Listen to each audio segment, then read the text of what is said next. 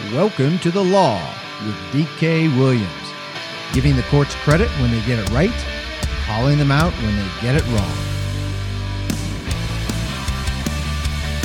Welcome back to The Law. I'm D.K. Williams, and this is episode 58.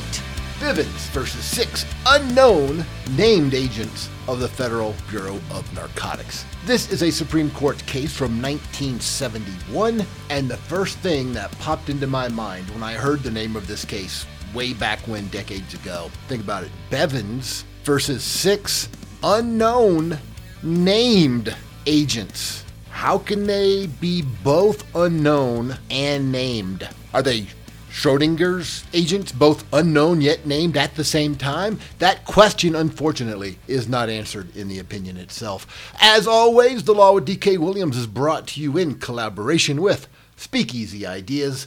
You can subscribe to The Law and other Speakeasy Ideas podcasts through whatever your favorite podcast provider is, and at speakeasyideas.com/podcasts, or to go right here to this podcast, speakeasyideas.com/the law. Follow this podcast on social media. On Twitter, it's The Law, DKW, and on Facebook.com/the law with DK Williams. Whenever a new podcast is out, I'll tweet about it. I'll send a Facebook note out about it with the links so you can check it out. Plus, I will occasionally tweet or put on Facebook news from the judiciary, things that are going on, pending cases, quotes from famous justices. I'd love to hear from you, and if you're so inclined, check out the Facebook page, like it, review it, comment, subscribe, share, etc., etc. You know how that goes. I'm available for speaking engagements, consulting, teaching, all that type of thing. Contact Bethany at speakeasyideas.com for more information. So who do we have here in this case? Bivens is Webster Bivens. He is the plaintiff, and the Federal Bureau of Narcotics is the defendant. We no longer have a Federal Bureau of Narcotics, and we'll tell you what happened to them. So this case was decided. The opinion came out in 1971. The facts of the case all started in 1965 when 6 agents, these unknown but named agents, of the Federal Bureau of Narcotics forced their way into Bivens' home without a warrant and searched the premises. Agents handcuffed Bivens in front of his wife and children, arrested him on narcotics charges. Later, agents interrogated him, subjected him to a visual strip search, which is, I guess they made him get naked and looked at him for contraband or weapons. And I guess a visual strip search would be better than the alternative of one that's not just visual. Bivens sued the agents individually for humiliation, mental suffering, other damages. The district court dismissed the complaint for failure to state a claim. The U.S. Court of Appeals for the Second Circuit affirmed, and that went on to the U.S. Supreme Court, where he won. Now, I've always got the actual opinion linked in the notes. I almost always use the Oyez site, oyez.com. And according to Oyez, there were 2 issues. In this case, 1, does violation of an individual's Fourth Amendment protection against unreasonable search and seizures give rise to a federal claim for money damages? So the Supreme Court in this case says yes, 6-3. They didn't address the second issue because the Supreme Court said the Court of Appeals didn't address it, so they weren't going to address it. But that issue dealt with governmental immunity. We discussed qualified immunity in episode 4 of The Law, so go check that out for more about that. Those are the issues. They only got to one of them, and they ruled in Bivens' favor. Now, this is an important question because Bivens asserted that his right to be free from unreasonable searches and seizures as protected by the Fourth Amendment, and you guys all know this by now, not granted by the Fourth Amendment, but protected by the Fourth Amendment. Bivens said his right to be free from those searches and seizures was violated. But where does that leave him? The Fourth Amendment says the right of the people to be secure in their persons, houses, papers, and effects against unreasonable searches and seizures shall not be violated. Okay, but what if it is? The Fourth Amendment doesn't say what happens if the government does this to you, or government agents when working for the government does this. What's the remedy? Let's say they blatantly violate their Fourth Amendment restrictions that are supposed to protect your rights. What happens? Well, the Supreme Court earlier, decades before this case, invented the exclusionary rule, and that idea is mentioned throughout the case. We won't get into that too much, but in that case they said if the police violate your rights and charge you when you go to trial, they can't use that evidence that they obtained as a result of violating your rights. That was back in 1920. The U.S. Supreme Court adopted that fruit of the poisonous tree doctrine in criminal cases only. It doesn't apply to a civil case or anything else. And the court stated that allowing the evidence gathered as an indirect result of an unconstitutional search and seizure reduces the Fourth Amendment to a form of words. I think that's right. Now, that original case in the 20s only applied to the feds, but in 1961, the rule was adopted to the states by the Supreme Court via incorporation, which is an idea we've talked about. That's the doctrine that comes up quite frequently in many of these cases, because originally the Bill of Rights, which again, you guys can say this along with me because you know what I'm going to say, it's more properly called the Bill of Restrictions because it doesn't grant individuals any rights. It mentions individuals' rights and says the government is restricted from violating those rights. The government may not violate those rights. The federal government is all it applied to originally. This incorporation doctrine, the U.S. Supreme Court took the 14th Amendment, which specifically does apply to the states, took each one. I haven't done all of them yet. They've done almost all of them. All of the restrictions on violations of rights that are mentioned in the first 10 amendments, the Bill of Rights / restrictions, and has applied them to the states on a case-by-case basis. Almost all of them have been applied at this point. So that's why it's important to note that originally this exclusionary rule only applied to the feds, and then some 40 years later, the Supreme Court decided that also applied to the states via the 14th Amendment. So back to the question, what is the remedy for violation of your rights? In this Fourth Amendment context, the exclusionary rule doesn't help you. It doesn't help Bivens in this case at all, because apparently he didn't do it. He says he didn't do it. And I'm just reading between the lines. Apparently he wasn't charged because nothing ever is mentioned in the case about a subsequent prosecution. He says he didn't do it. They violated his Fourth Amendment rights. Well, there's no trial to exclude any evidence. So that doesn't help Bivens at all. And the exclusionary rule has many drawbacks. Chief Justice Berger, in his dissent, goes into many of them. So what is Bivens' remedy? Is there one? And if not, can the Supreme Court make one? And the Supreme Court doesn't make a remedy for Bivens here. They just allow a remedy that has existed forever, basically, in the English common law system. And how they get to that point is discussed in the case. So it was a 6-3 majority in favor of Bivens. They said Bivens did have a cause of action and could get monetary damages if he proves his case and wins. So he's got to prove the case. He's got to prove he suffered damage. But the Supreme Court allows him to proceed after the lower courts had said, no, you can't sue for money. Sorry, we're tossing out your case. Supreme Court said, no, the case can continue. William Brennan wrote the opinion for the majority.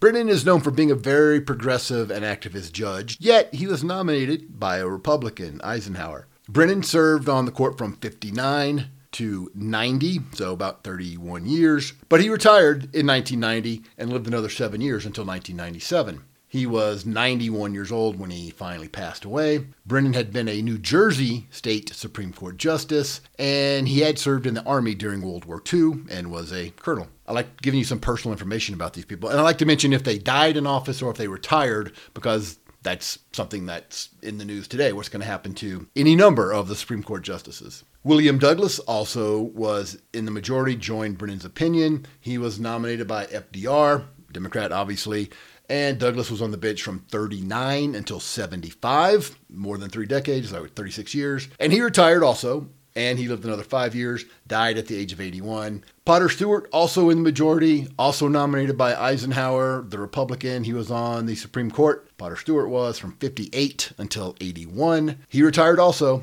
and lived another 4 years. He was 70 years old when he passed away. Byron White, who you guys know, Colorado guy, NFL, was a lieutenant commander in the Navy during World War II. JFK nominated him. He was on the bench from 62 to 93, so almost 3 decades. He retired, died almost 9 years later at the age of 84. Thurgood Marshall, also in the majority, nominated by LBJ, the Democrat. He was on the bench from 67 to 91, again, a couple decades. He retired, lived another 2 years, and died at the age of 84. Now, John Marshall Harlan II, who you guys know I like a lot about him, he joined in the judgment of the 5 Supreme Court justices we just mentioned, but he wrote separately. So he concurred in the result, but wanted to write something different to explain what he thought about it. So he's still in favor of Bivens. He just wrote a separate opinion. He had been nominated by Ike, another guy nominated by Eisenhower. He was on the bench from 55 to 71. Did retire before he died, but just a few months before he died at the age of 72.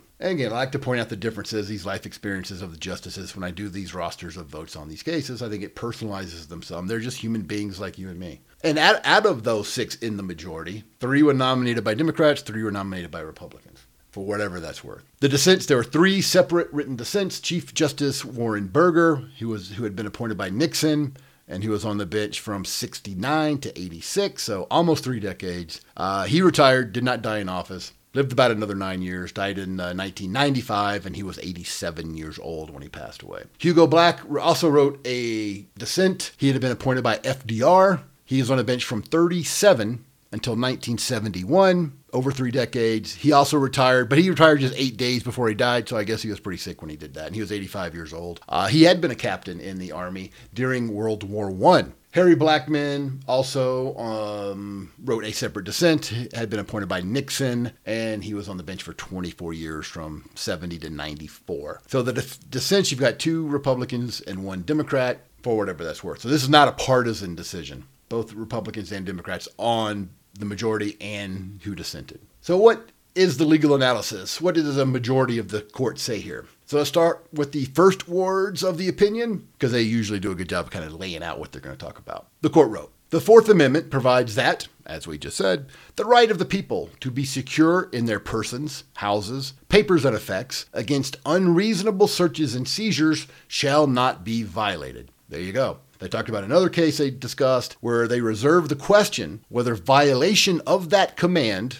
in the Fourth Amendment by a federal agent, usually like, some sort of federal law enforcement officer, acting under color of his authority, which means basically working as a law enforcement officer, whether or not that gives rise to a cause of action for money damages consequent upon that alleged unconstitutional conduct. If that conduct could be proven and accepted by a jury, can the person whose rights have been violated get money damages? So they didn't reach that in 1946. Today they say we hold that it does. Court goes on. This case has its origin in an arrest and search carried out in the morning of November 26th, 1965. Petitioner's complaint alleged that on that day, respondents, these agents of the Federal Bureau of Narcotics, were acting under a claim of federal authority. They entered his apartment, arrested him for alleged narcotics violations. The agents manacled petitioner in front of his wife and children and threatened to arrest the entire family. How outrageous is that? They searched the apartment from stem to stern, according to Justice Warren. Thereafter, petitioner was taken to the federal courthouse in Brooklyn,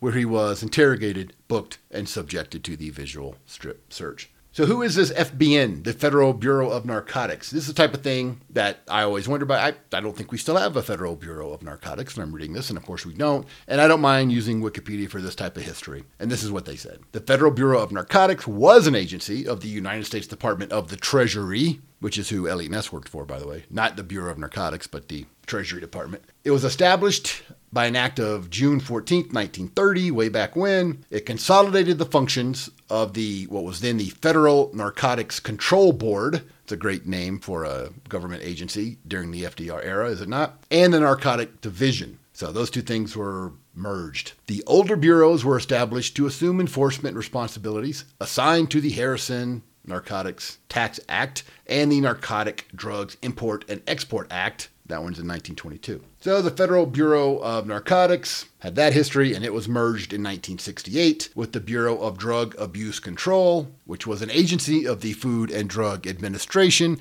The names of these bureaus and government departments at the federal level really do harken back to Soviet-era bureaus, don't they?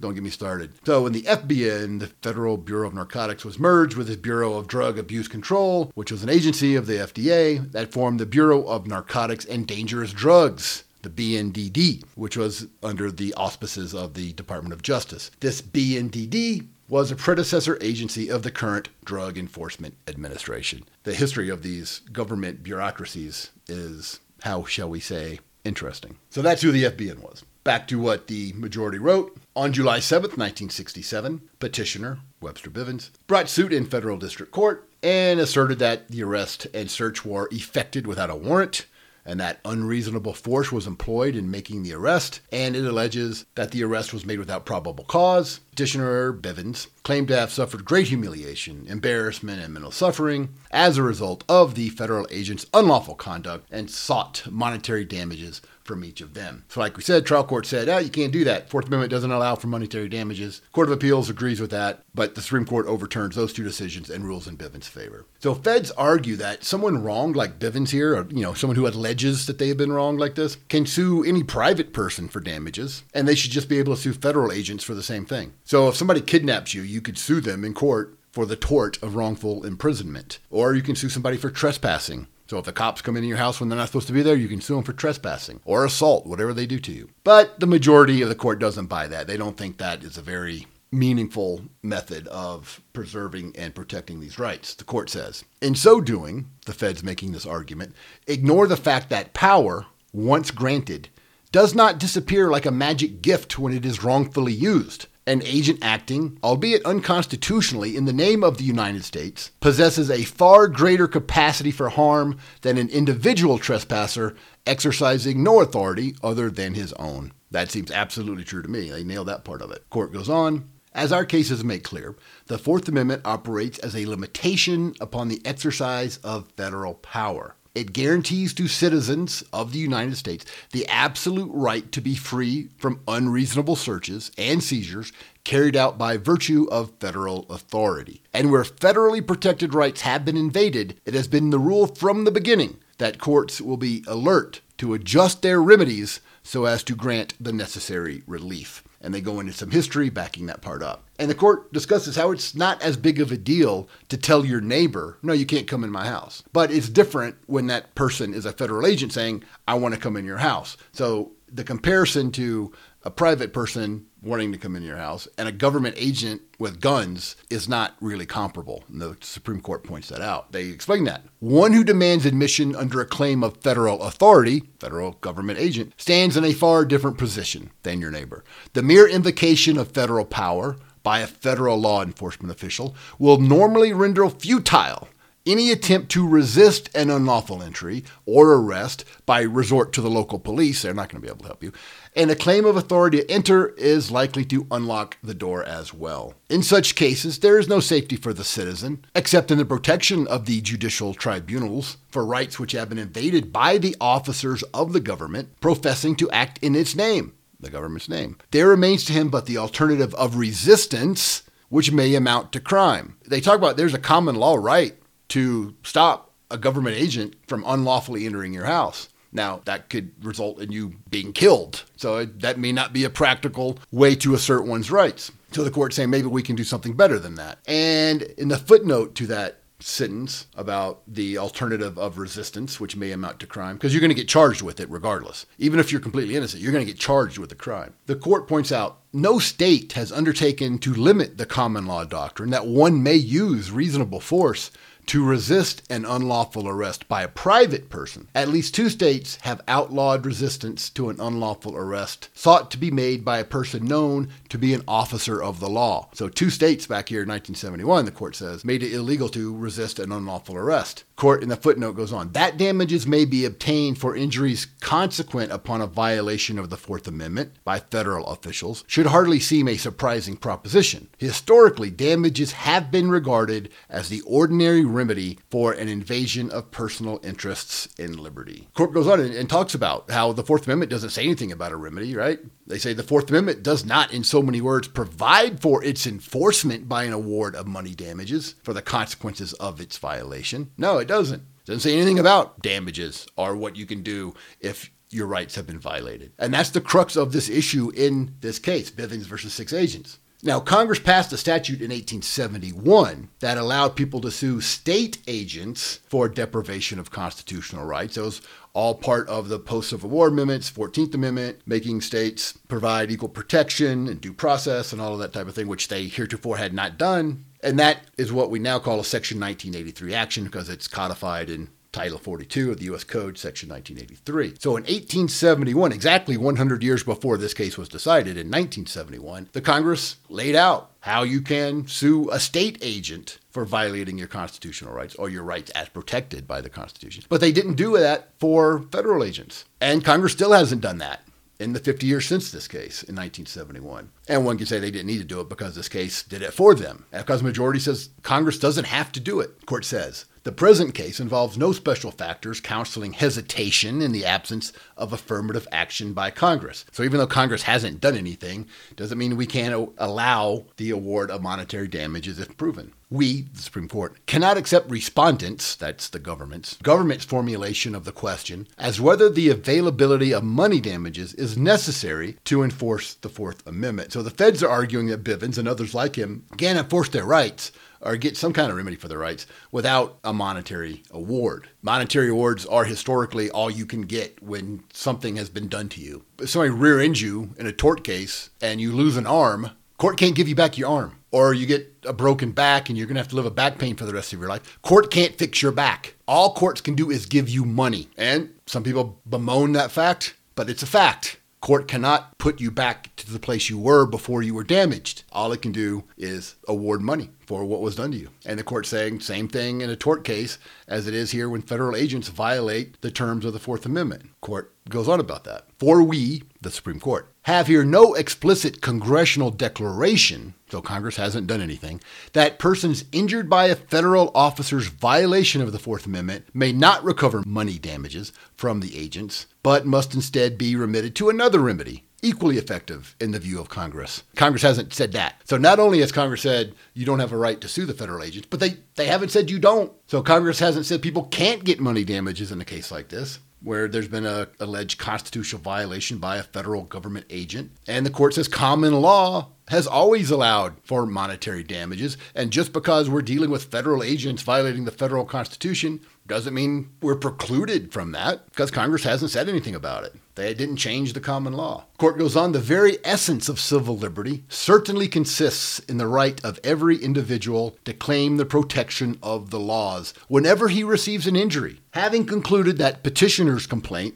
Webster Bivens, states of cause of action under the Fourth Amendment, we hold that petitioner, Bivens, is entitled to recover money damages for any injuries he has suffered as a result of the agent's violation of the amendment. And with that, Bivens wins. He can proceed to trial. He hasn't won any money yet, but up until this time, when the Supreme Court said, yes, you can proceed with your case, he couldn't even do that. So now he wins because he can proceed to trial. He still has to prove his case, but he wasn't allowed to even try that until the Supreme Court said he could. And with this decision, it applies to other people who allege that their rights have been violated by a federal officer. John Marshall Harlan II wrote separately concurring in the judgment, which, like I said, means he agrees with the outcome, but he didn't sign on to that reasoning. He wanted to write his own reasoning. So a couple of highlights from the concurrence from Harlan, and he makes a reference to two of the dissenters, and he says, two members of this court, these dissenters, add the contention that we lack the constitutional power to accord Bivens a remedy for damages in the absence of congressional action, creating a federal cause of action for damages for an unreasonable search in violation of the Fourth Amendment. He's quoting Justice Black's dissent, and also says, look at Chief Justice Berger's dissent. And that argument by the dissenters there doesn't seem unreasonable to me. And we'll mention that dissent in more detail shortly. Harlan says, I am of the opinion that federal courts do have the power to award damages for violation of constitutionally protected interests, and I agree with the majority, but a traditional judicial remedy such as money damages is appropriate to the vindication of the personal interests protected by the Fourth Amendment. And he admits that the contention that the constitutional power of federal courts, like the Supreme Court is doing here, to accord Bivens money damages for his claim depends on the passage of a statute creating a federal cause of action. He says that point is not entirely free of ambiguity, but he explains why he comes out on the side he does. The interest which Bivens claims to be free from official conduct in contravention of the Fourth Amendment is a federally protected interest. So it's an interest in the Constitution. That's about as federal interest as you can get. The question, he goes on, says, is whether the power to authorize money damages as a judicial remedy for the vindication of a federal constitutional right is placed by the Constitution itself exclusively in Congress's hands. The majority and John Marshall Harlan say no. It's not exclusively given to Congress.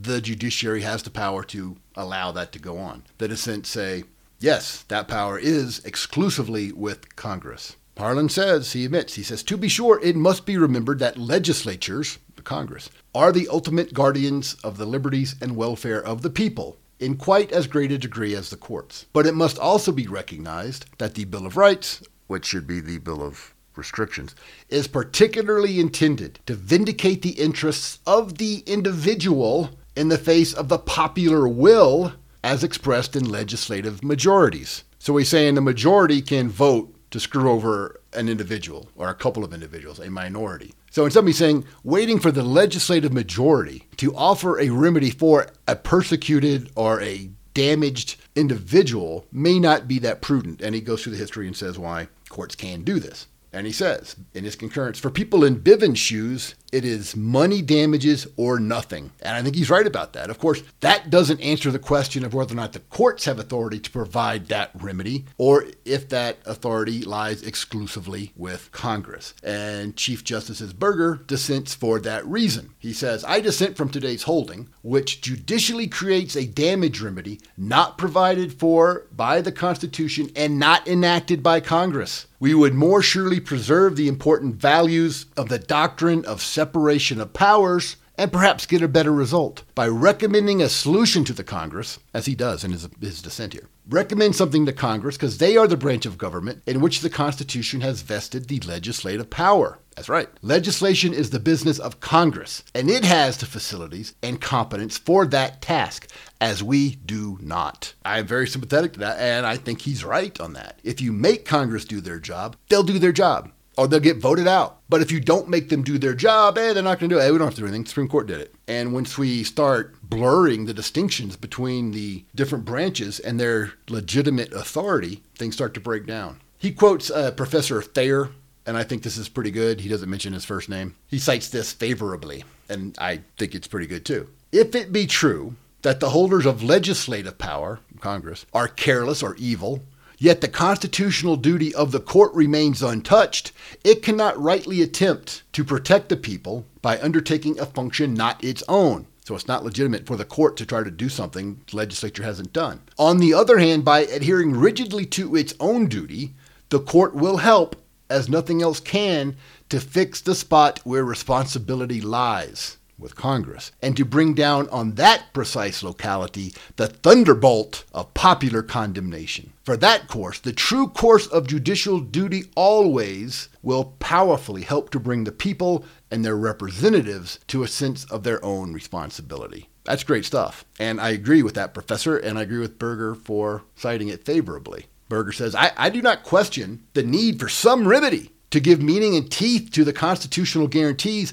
against unlawful conduct by government officials. Without some effective sanction, these protections would constitute little more than rhetoric. He's right. He would just have that remedy come from Congress. He discusses the exclusionary rule and why he thinks that's a bad idea and all the problems that comes with it. And he says, today's holding in favor of Bivens seeks to fill one of the gaps of the suppression doctrine, because excluding evidence in Bivens' case doesn't help him at all. So they're trying to fill that gap. But that's at the price of impinging on the legislative and policy functions that the Constitution vests in Congress. Berger points out, reasonable and effective substitutes to fix this problem of Bivens not having a remedy can be formulated if Congress would take the lead.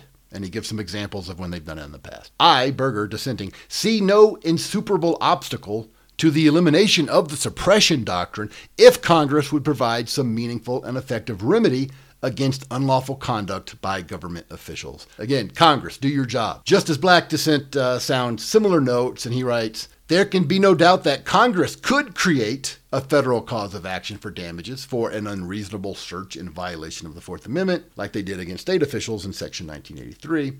Blackman's dissent, some of the same notes, and he wrote, the Fourth Amendment was adopted in 1791, and in all the intervening years, neither the Congress nor this court has seen fit to take this step that they took today. I had thought for the truly aggrieved person, other quite adequate remedies have always been available. If not, it is the Congress and not this court that should act. And there you have it. I am sympathetic to the minority, to the dissenters' opinions here, but that was not what the court said. That was not what the court ruled. The majority said, we don't need to wait on Congress. Bivens and people in his situation can sue for monetary damages. And it's clear that Congress could easily provide the remedy, they just haven't. And the Supreme Court authorizing this remedy for monetary damages means Congress doesn't have to do its job, and that when one branch, my view on this, when one branch cedes its authority, like Congress cedes it to the executive all the time, or if one branch takes authority from another branch, our form of government gets weaker. There's a reason for the separation of powers, for the checks and balances. And I think this is one of those hard cases where you want Bivens to have a chance to prove his case and to get a remedy. But there's an old cliche that you hear in law school that hard cases make bad law.